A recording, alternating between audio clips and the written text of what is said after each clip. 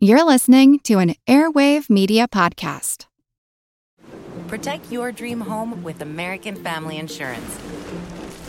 And you can weather any storm. You'll also save up to 25% by bundling home, auto, and life.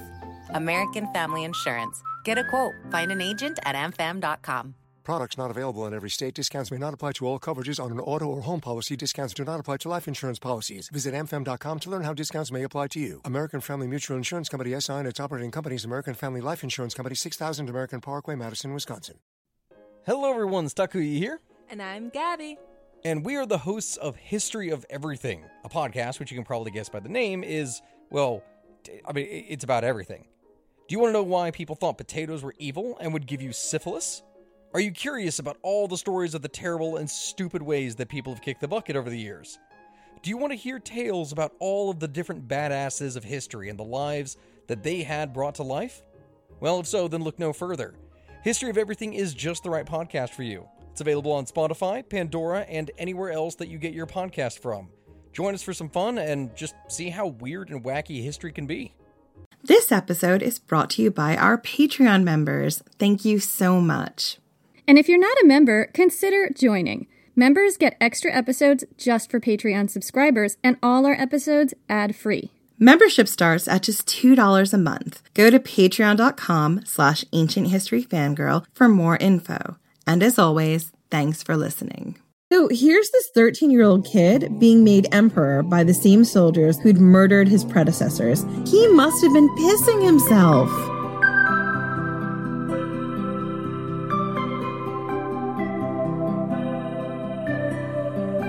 I'm Jen McMenemy. And I'm Jenny Williamson. And this is Ancient History Fangirl. Last week, we took a look at two child emperors in Roman history, Elagabalus and Caracalla, who turned out to be very different kinds of tyrant. Today, we'll take a look at the other side of the coin, weaker child emperors at the mercy of older and wilier regents and family members. And we'll start with Severus Alexander, who was emperor at 13 and dead by 26. We talked about him a little bit in the last episode because he was the cousin of Elagabalus, and we're just going to call him Alexander from now on because Severus Alexander kind of takes a long time to say. Like I said, he was the cousin who replaced Elagabalus. His rule was mostly dominated by other people, most notably his mother, Mamaea, and his grandmother, Maesa. He ruled for 13 years, and compared to the other two who came before him, Alexander was also a pretty good emperor and a decent guy. In 222 AD, after the death of Elagabalus, Maesa and Mamaea set about cleaning up the place, getting rid of slaves, actors, and charioteers that Elagabalus had promoted to positions of power, and appointing an advisory council for Alexander. This council consisted of 16 respected men, and Alexander was allowed to do nothing without their approval. Maesa died, and Mamaea began managing things alone. By then, Alexander was 15. Concerned that he might get sucked into Elagabalus' kind of lifestyle, Mamaea made sure Alexander was always under close guard and his time always occupied with state matters. As he grew up, Alexander demonstrated a very chill temperament and actually seemed to care about human life. What a breath of fresh air! I know. After Caracalla and Elagabalus, it's like, wow, this is kind of good. It's kind of sweet. So the historian Herodian reports that he entered the 4th year of his reign without bloodshed, and no one could say that the emperor had been responsible for anyone's murder. I mean, at this point, the bar is low. Even though men were convicted of serious crimes, he nonetheless granted them pardons to avoid putting them to death. Indeed, over a period of many years, no one could recall that any man had been condemned to death by Alexander without a trial. I mean, isn't that sweet? It's a regular Valentine's Day card, isn't it? I know. It's just, I want to hug him. You didn't kill anybody. Good job. That might be a problem though, Jenny. Right. So it turned out that it wasn't Alexander so much as his mother that you had to worry about. Mamaea loved money and would frequently confiscate people's property to amass more wealth for herself. Alexander objected, but was unsuccessful in stopping her. Mamaea married Alexander at the age of 16 to Sallustia Orbiana, a young girl from a good family. Alexander cared for his wife and treated her well, which yet another breath of fresh air. I feel like he's kind of the Tommen in this story from Game of Thrones. He is. He is the Tommen. No, and he just wants a cat called Sir Pounce. Oh, That's adorable. So anyway, he's actually nice to his wife, but Mamaea was so jealous of this girl's new rank as co-empress that she executed the girl's father and exiled her to Libya. Alexander wasn't pleased about this, but he never went against his mother. So, as you might have guessed, Alexander's reign was relatively peaceful, although the military never really took him seriously. In 223, a year after he took office, the Praetorians murdered their prefect in front of the emperor, ignoring him when he begged them to stop. Then, they sacked the city of Rome for 3 days, setting some of it on fire. Historians believe that Alexander's weakness and dependence on his mother eroded the military respect for him. The ancient Romans were very suspicious of strong women. All this came to a head when in 234, the Persian Empire threatened Rome. Alexander planned a strategy that involved leading part of his army into battle himself, but his mother persuaded him to allow others to fight and die for him, and he hesitated, letting the rest of his army go into battle without his reinforcements. Things ended with a stinging defeat, and the survivors were furious with Alexander. Yeah, you kind of can't blame them, can you? Right? So, not long after, reports came in that the Germanic tribes were plundering the Roman province of Illyria, threatening the families of soldiers who had sacrificed much to follow Alexander to Persia. Instead of fighting, on his mother's advice, Alexander had offered to pay the Germans to go away, and this did not sit well with the army, because a truce didn't profit them at all. There was no possibility of plunder with a truce. They also saw Alexander as thoroughly under his mother's control, and they decided it was time for a change in leadership. The man they chose to usurp him was a drill sergeant named Maximinus Thrax. I love that name. Maximinus Thrax.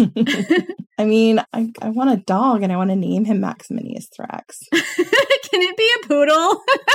Only if it's like a teacup poodle. It has to be super little. Can it be a teensy tiny little itty bitty dog named Maximinus Thrax? Because that's amazing. Or like maybe a dachshund? Yeah, or like a really tiny pit bull. Or a pug?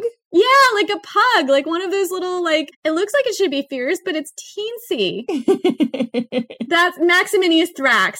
And just as I keep mentioning this name, please think of a teensy little pug. Or a teacup poodle, or a Pomeranian, or take your favorite pick of tiny dog. Teensy dog of your choice. He was basically the polar opposite of Alexander, a manly man who the Historia Augusta claims in a fit of hyperbole to be over 8 feet tall. Most of Alexander's troops defected to Maximinus' side because he was so cute.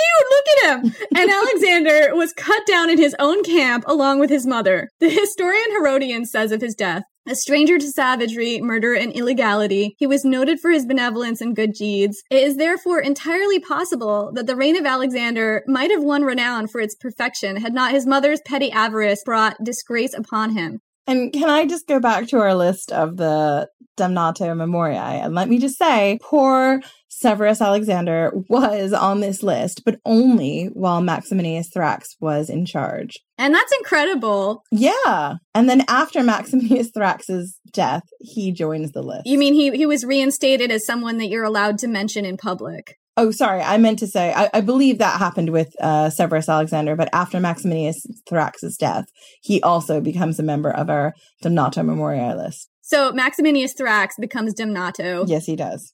I mean, I think it's amazing that happens to poor little Alexander because he's the only nice one so far.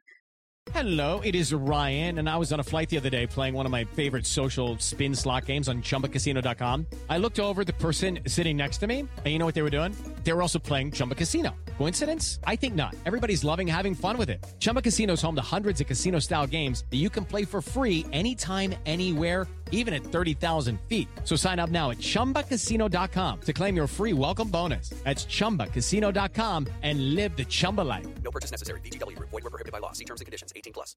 Hello, everyone. You may recognize me as Gabby from the History of Everything podcast. And my name is Brenna, and you don't recognize me from anything yet. Together, we're two scientists who explore all of the weird little questions and conspiracies of the universe in our new podcast, Mystery of Everything. Everything has an explanation. We hope. But that is what we're here to figure out.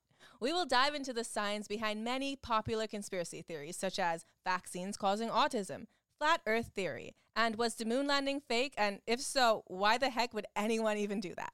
But it's not just conspiracies. There's a lot of cool mysteries that we will attempt to use science to explain, such as near-death experiences, what made the Vikings go berserk, and can I control my co-host with MK Ultra? Wait, what? Anyway, make sure to check out the Mischief Everything podcast everywhere where you find your podcasts. I'm Helena Bonham Carter, and for BBC Radio 4, this is History's Secret Heroes, a new series of rarely heard tales from World War II. They had no idea that she was Britain's top female codebreaker. We'll hear of daring risk-takers. What she was offering to do was to ski in over the high Carpathian Mountains. Of course it was dangerous, but danger was his friend. Subscribe to History's Secret Heroes wherever you get your podcasts.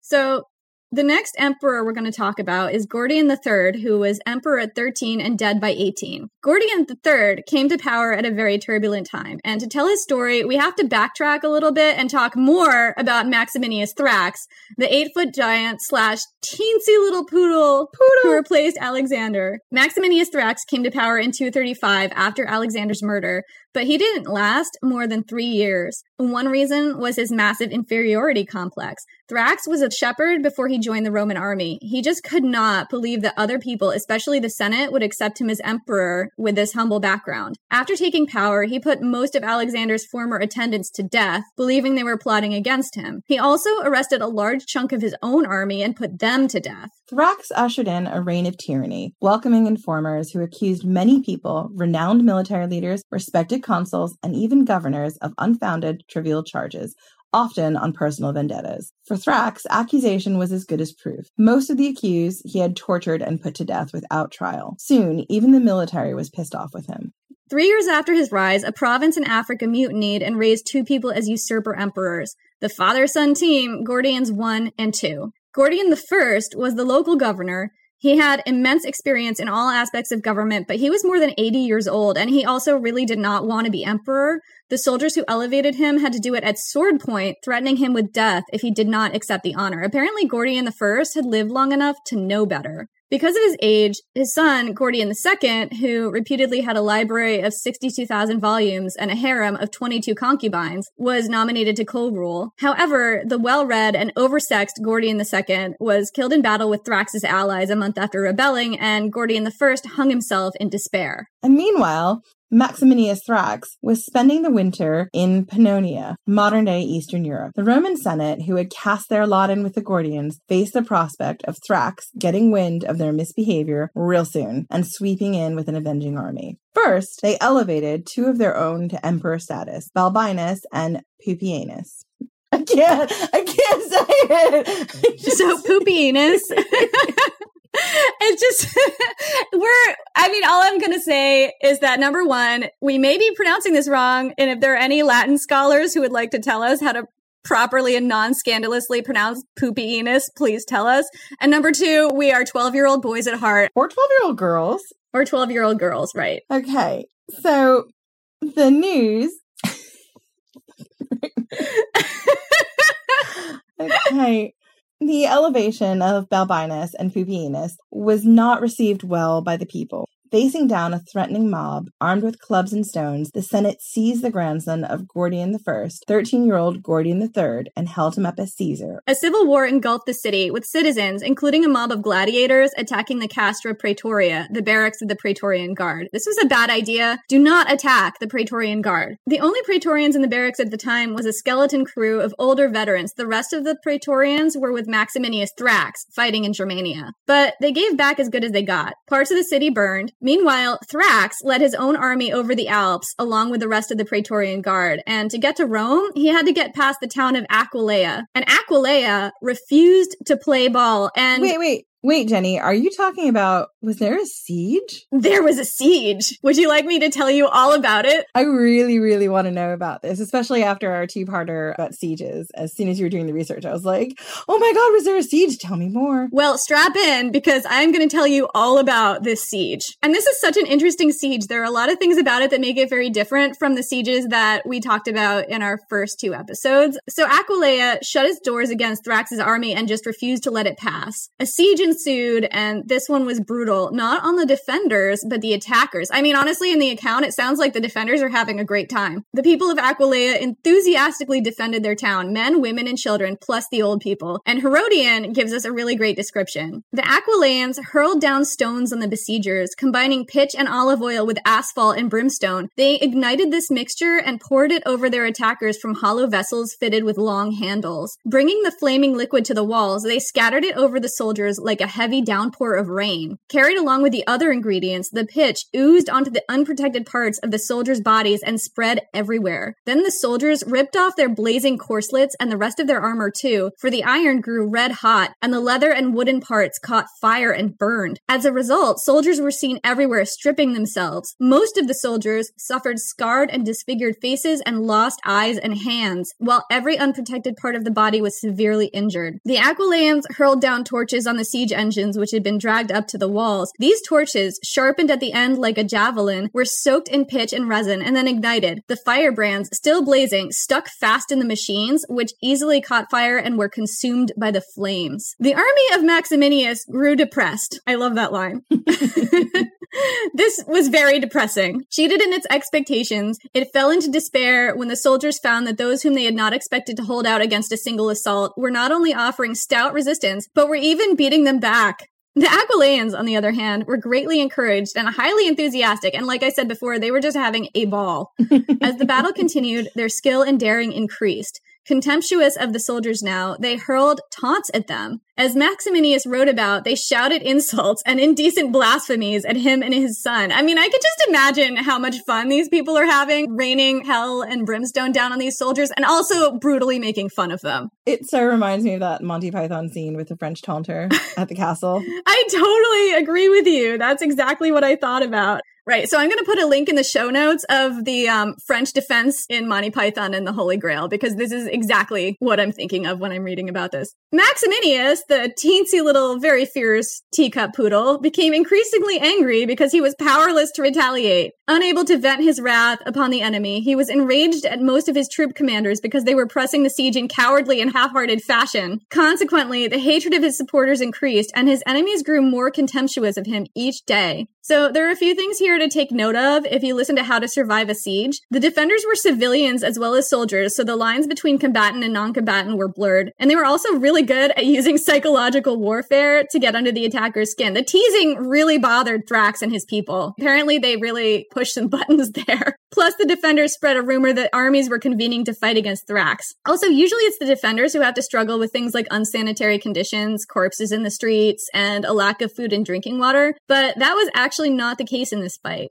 And Herodian tells us, as it happened, the Aquileians had everything they needed in abundant quantities. With great foresight, they had stored in the city all the food and drink required for men and animals, which, I mean, when does anyone plan that far ahead, right? I wonder what time of year this was. Like, if it was winter, they might actually already be prepared. You know, I actually don't know what time of year it was, but that's a really great question. Anyway, they had everything they needed. They had all the food and drink. The soldiers of the emperor, by contrast, lacked every necessity since they had cut down the fruit trees and devastated the countryside. Some of the soldiers had built temporary huts, but the majority were living in the open air, exposed to sun and rain. And now, many died of starvation. No food was brought in from the outside, as the Romans had blocked all the roads of Italy by erecting walls provided with narrow gates. The country of Rome was fighting against Thrax as he was fighting against Aquileia. The Senate had dispatched former consuls and picked men from all Italy to guard the beaches and harbors and prevent anyone from sailing. Their intent was to keep Maximinius in ignorance of what was happening at Rome. Thus, the main roads and all the bypaths were closely watched to prevent anyone's passing. The result was that the army, which appeared to be maintaining the siege, was itself under siege, and that's another really interesting thing about this that makes this siege unusual. The only source of water was the nearby river, which was fouled by blood and bodies. Lacking any means of burying those who died in the city, the Aquileians threw the bodies into the river. Both those who fell in the fighting and those who died of disease were dropped into the stream, as the city had no facilities for burial, which is a really common thing in sieges. And so the completely confused army was in the depths of despair. They were really depressed. And another thing that complicated this was that Thrax's soldiers weren't fighting an enemy people. They were actually fighting their own citizens. And I wouldn't be surprised if a lot of people in Thrax's army had friends and family members in Aquileia. Thrax's Praetorian Guard conspired to kill him. And once again, Herodian gives us the straight dope. The conspirators went to Maximinius' tent about noon. The Imperial bodyguard, which was involved in the plot, ripped Maximinius' pictures from the standards. When he came out of his tent with his son to talk to them, they refused to listen and killed them both. They killed the army's commanding general also, and the emperor's close friends. Their bodies were handed over to those who wished to trample and mutilate them, after which the corpses were exposed to the birds and dogs. The heads of Maximinius and his son were sent to Rome. Such was the fate suffered by Maximinius and his son, who paid the penalty for their savage rule.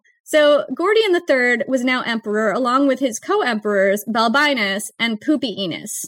But the Praetorians didn't like Balbinus and Pupienus, and neither did the people. I wouldn't want my emperor to be named Pupienus either. So, while the Capitoline Games were going on, a mob of assassins stormed the palace, stripped the two co-emperors naked, and dragged them through the streets. Gibbon tells us their bodies, mangled with 1,000 wounds, were left exposed to the insults or to the pity of the populace. Then, the soldiers fetched poor little Gordian III, brought him to their camp, and proclaimed him emperor. So, here's this 13-year-old kid being made emperor by the same soldiers who'd murdered his predecessors. He must have been pissing himself. Gordian III's reign was mostly controlled by other people. Gibbon describes a somewhat menacing group of eunuchs who initially descend on the young emperor. Pernicious vermin of the East, who, since the days of Elagabalus, had infested the Roman palace. By artful conspiracy of these wretches, an impenetrable veil was drawn between an innocent prince and his opposed subjects. The honors of the empire sold without his knowledge, though in a very public manner, to the most worthless of mankind. Gordian married the daughter of his Praetorian prefect, Timesitheus, and Timesitheus took over and cleaned house. The Historia Augusta records a letter from Timesitheus to Gordian. Truly it delights me to be the father-in-law of a worthy emperor, and of one, too, who inquires into everything and wishes to know everything, and has driven away the men who formerly sold him as though he were set up in open market. And Gordian's reply, were it not that the mighty gods watch over the Roman Empire, even now we should be sold by bought eunuchs as though under the hammer. Gordian trusted his father-in-law, Timesitheus, looking at him like a surrogate dad. And for a number of years, Timesitheus was the power behind the throne. But Timesitheus died in 243, and he left the young emperor, who was currently fighting in Persia, in the lurch. How Timesitheus died is a bit hazy. One account suggests he was murdered by Philip the Arab, who became prefect after him. According to the story, Timesitheus was suffering from a bad bout of diarrhea, and Philip the Arab had his medicine doctored to make his symptoms worse, not better. Some historians dispute this, but Philip the Arab clearly benefited from Timesitheus' death. Can I just say, Philip the Arab makes our list of the Damnata Moriae. Oh, really? Everybody in this episode is a damned emperor. Not Gordian III. He was pretty inoffensive, I guess. So, Philip the Arab took on the dead man's role as the Praetorian prefect and surrogate father figure to Gordian III. Except this time, he did not have the young emperor's best interest at heart. One account suggests that Philip deliberately starved the army of supplies during Gordian's campaign in Persia and spread rumors about the boy's incompetence, until the army was so exasperated it demanded Philip be raised to co-emperor, with senior authority over Gordian. And what happened next is a little bit unclear. According to the Historia Augusta, Philip the Arab edged Gordian out. Gordian grasped blindly at his old position, first complaining to the officers and soldiers in the hope that they'd get mad on his behalf and strip Philip of his position. This didn't work, so apparently Gordian got his officers to vote on which one of them they preferred, and Philip won. Wow. It's cold. I mean, that's really cold. It really shocks me that Philip goes from being voted in as emperor to then be one of the Damnata Moriae. Yeah, well, it doesn't surprise me here based on his treatment of Gordian, and it also shows what can happen to a child emperor, because Gordian really depended on his father figures, and he kind of thought Philip initially was going to be another Timesitheus, and that is not how this worked. Gordian saw he was defeated, and then he started lobbying for other power arrangements. He was literally fighting for his life at this point. The alternative to finding a Philip-approved position in the empire was death. Philip could not allow a possible rival emperor to live. At first, Gordian asked for their power to be made equal, then that he be made junior emperor, and then that he be made praetorian prefect, Philip's old job, and finally, when none of that worked, he asked to be made only an ordinary general. He was denied all positions. Philip had him carried, shouting protests, out of their sight, and then despoiled and slain. This account is a bit confused. Contemporary Persian sources suggest he died in battle in northern Mesopotamia. However, Roman sources don't mention this battle. What actually happened is a mystery. Gordian, like the child emperors before him, did not live long. He was dead by 18. Our final child emperor is Honorius, who was emperor at 10 and dead by 38. Honorius lasted a lot longer than the others, which is different. He was born in 384 AD, 140 years after the death of Gordian III. He was the emperor during the infamous sack of Rome by Alaric of the Visigoths. AKA Jenny Williamson's boyfriend. Yes, so I'm so psyched I get to talk about Alaric in this next section. Honorius was the son of Theodosius the Great, a prominent figure in early Christianity. His father convened the Council of Nicaea, a gathering of church leaders who confirmed the official Christian doctrine that Jesus, the Son, was equal to and not subservient to God the Father. He also made Nicene Christianity the state religion of Rome and disbanded the Vestal Virgins. Theodosius the Great had two sons, Arcadius and Honorius. So by this time, the Roman Empire had grown so huge that it had been divided into east and west, and was governed by two separate emperors. When Theodosius died, he left Arcadius, 18 years old at the time, in charge of the Eastern Empire, later known as the Byzantine Empire, and he made Honorius, aged only 10, emperor over the west. He appointed guardians for the boys, for Arcadius, the praetorian prefect Rufinus, and for Honorius, the general Stilicho. So from the start, both boys were completely under the control of their dueling guardians. Stilicho and Rufinus were bitter rivals, always working to undermine each other. Stilicho kept insisting that Theodosius had actually made him guardian of both boys on his deathbed, not just Honorius. Rufinus disagreed with this, obviously. He prevented Stilicho from defeating Alaric on one of his invasions into Eastern territory, preferring to allow a gang of marauding Goths to ravage his territory than to let Stilicho share the credit for kicking them out. Ultimately, Stilicho sent soldiers to Constantinople, ostensibly to help protect the city. Instead, they cut Rufinus to pieces outside his own city gate. But back to Honorius. He inherited an empire in turmoil. At this point, the capital of the Roman Empire was in Milan, which is considerably north of Rome. The empire had grown too big and too unwieldy to manage from so far down on the Italian peninsula. 6 years into his reign, Honorius would have been about 16. Alaric of the Goths, who would later sack Rome, laid siege to Milan. Honorius fled to Ravenna, a city in the middle of a swamp, which again reminds me of Monty Python. I'm just going to put so many Monty Python notes in the show notes. I know what scene you mean. He's in the middle of a swamp, unreachable to the barbarian hordes who kept sweeping over the mountains to lay waste to northern Italy, but not in a good position from which to defend the empire. He was basically leaving his own subjects to fend for themselves, and there were severe consequences to this. According to Procopius, a writer who lived about 100 years after the events he's writing about, the barbarians, finding that they had no hostile force to encounter them, became the most cruel of all men, for they destroyed all the cities which they captured so completely that nothing had been left in my time to know them by, unless indeed it might be one tower or one gate or some such thing which chanced to remain. And they killed all the people, as many as came in their way, both old and young alike, sparing neither women nor children. Wherefore, even up to the present time, Italy is sparsely populated. So that was the handiwork of Alaric of the Goths. So for the next 7 years or so, Stilicho was left to marshal the Roman defenses and plot against his rivals, while Honorius hid in his swamp and raised his prized cockerels. Throughout his reign, he was looked upon as a weak emperor with bad judgment, buffeted about between stronger advisors and hangers-on. When Honorius was 23, Stilicho decided to enforce his claim on the Eastern Empire and unite Rome's greatest enemy to do it.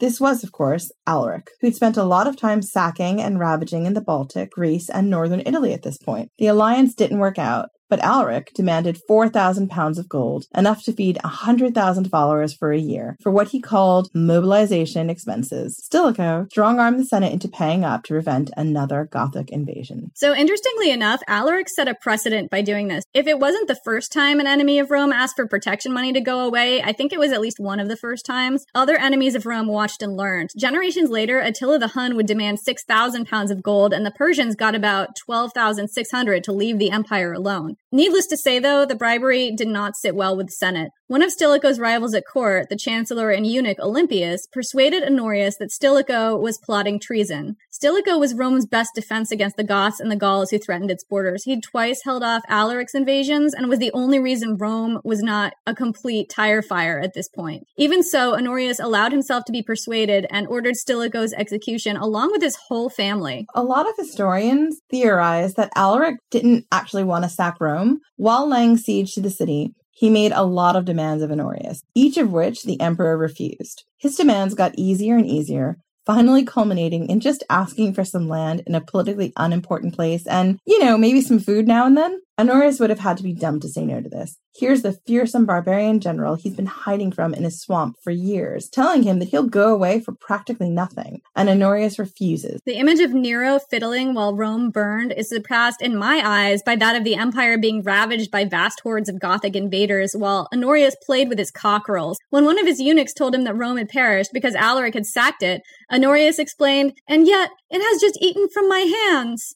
He thought the eunuch meant his favorite cockerel, who he'd named Rome, after the city. At this point, Honorius would have been about 26 years old. Honorius was also the emperor who abandoned Roman Britain. By now, Britain had been part of the empire for almost 4 centuries. In the space of 4 years leading up to the sack of Rome, however, it was rocked by revolt. Faced with a giant invasion of Gothic tribes and later Alaric on Rome's doorstep, Honorius called back the Roman troops stationed in Britain, refusing his citizens' pleas for aid against the tribes of Alans and Vandals and others threatening their borders. Archaeologists are still unearthing containers of coins that wealthy Roman families buried when they fled their homes, hoping they would someday return. Throughout Honorius' reign, the empire faced regular usurpers, mainly due to his weak leadership. Stilicho managed to keep these in check, but when he died, things got worse, and Britain was only the beginning. By the end of his time as emperor, Honorius had also lost control of most of Gaul. However, he did manage to live until the age of 38, which was rare for child emperors, at least in Rome. He died in the year 423 AD, outliving the sack of Rome by 13 years, and he died of edema, some kind of swelling in the interstitial muscles. Sounds very painful, and he managed not to get killed by his own military, which again, for a child emperor, that's overachieving. So there's a fun fact here about Honorius. In 397, he would have been 13 at this point. He banned the wearing of trousers in the city of Rome. Trousers at that time were strongly associated with barbarians, which to the Romans was basically anyone foreign, including the Goths and the Gauls. The law states that anyone found wearing boots or trousers would be stripped of everything he owned and sent into exile forever. The problem with being a child emperor is that it was very difficult to make the transition into adulthood. The strong ones seem prone to becoming tyrants. Absolute power corrupts absolutely, and hooking the unformed brain of a child up to that level of power strikes me as the perfect way to create a monster. Child emperors were also vulnerable to those who would take advantage. Regents who set themselves up as parental figures, sometimes the parents of the children themselves, who use them as a conduit to power. The weaker child emperors had trouble getting out from under the thumbs of their regents, who often wound up getting them killed. Now, there were plenty of adult emperors who were megalomaniacs and tyrants. Caligula and Nero come to mind, as well as adult emperors who were weak and controlled by others. But children have the deck stacked against them to become one or the other. One thing's for sure. This is one of my pearls of wisdom that I plan to impart to my niece and nephews. If a violent army kidnaps you, brings you to their camp, and declares you an emperor, go along with them, Smile, nod, do not make the armed men mad, but don't be fooled. This is not as good of a deal as it seems. When night falls, run. They slaughtered your predecessors, and it's only a matter of time before they turn on you. That concludes the second part of our Child Emperors of Rome series. I think you've got some useful knowledge. Thank you guys so much for listening. We'll be back in 2 weeks. In the meantime, you can follow us on Twitter, Ancient Hist Fan, and Instagram and Facebook under Ancient History Fangirl. And make sure you check out ancienthistoryfangirl.com for our show notes, images, and all good things. Links to random Monty Python sketches, which are definitely going in there. And don't forget to subscribe on iTunes, Stitcher, Google Play, SoundCloud, or wherever else you might get your podcasts so you never miss an episode. And if you can, feel free to leave us a rating. It really helps. Thanks, and we'll see you in 2 weeks. Wait, guys, before you go, we thought we'd let you guys know about some things you can do to help us keep the podcast going. Right. So we totally run on caffeine. To keep bringing you these stories, we've got to stay caffeinated. Tea and lattes are not cheap. But you can help us out by going to our website, finding the button in the lower left corner, and clicking Buy Us a Latte. And we appreciate every little bit of help we get. And while we're at it, don't forget to rate our podcast. Your feedback helps us get seen and helps new people come to the podcast. And if you like us, tell a friend, tell 2 friends. Tell everyone you know. Thanks again. We really appreciate it.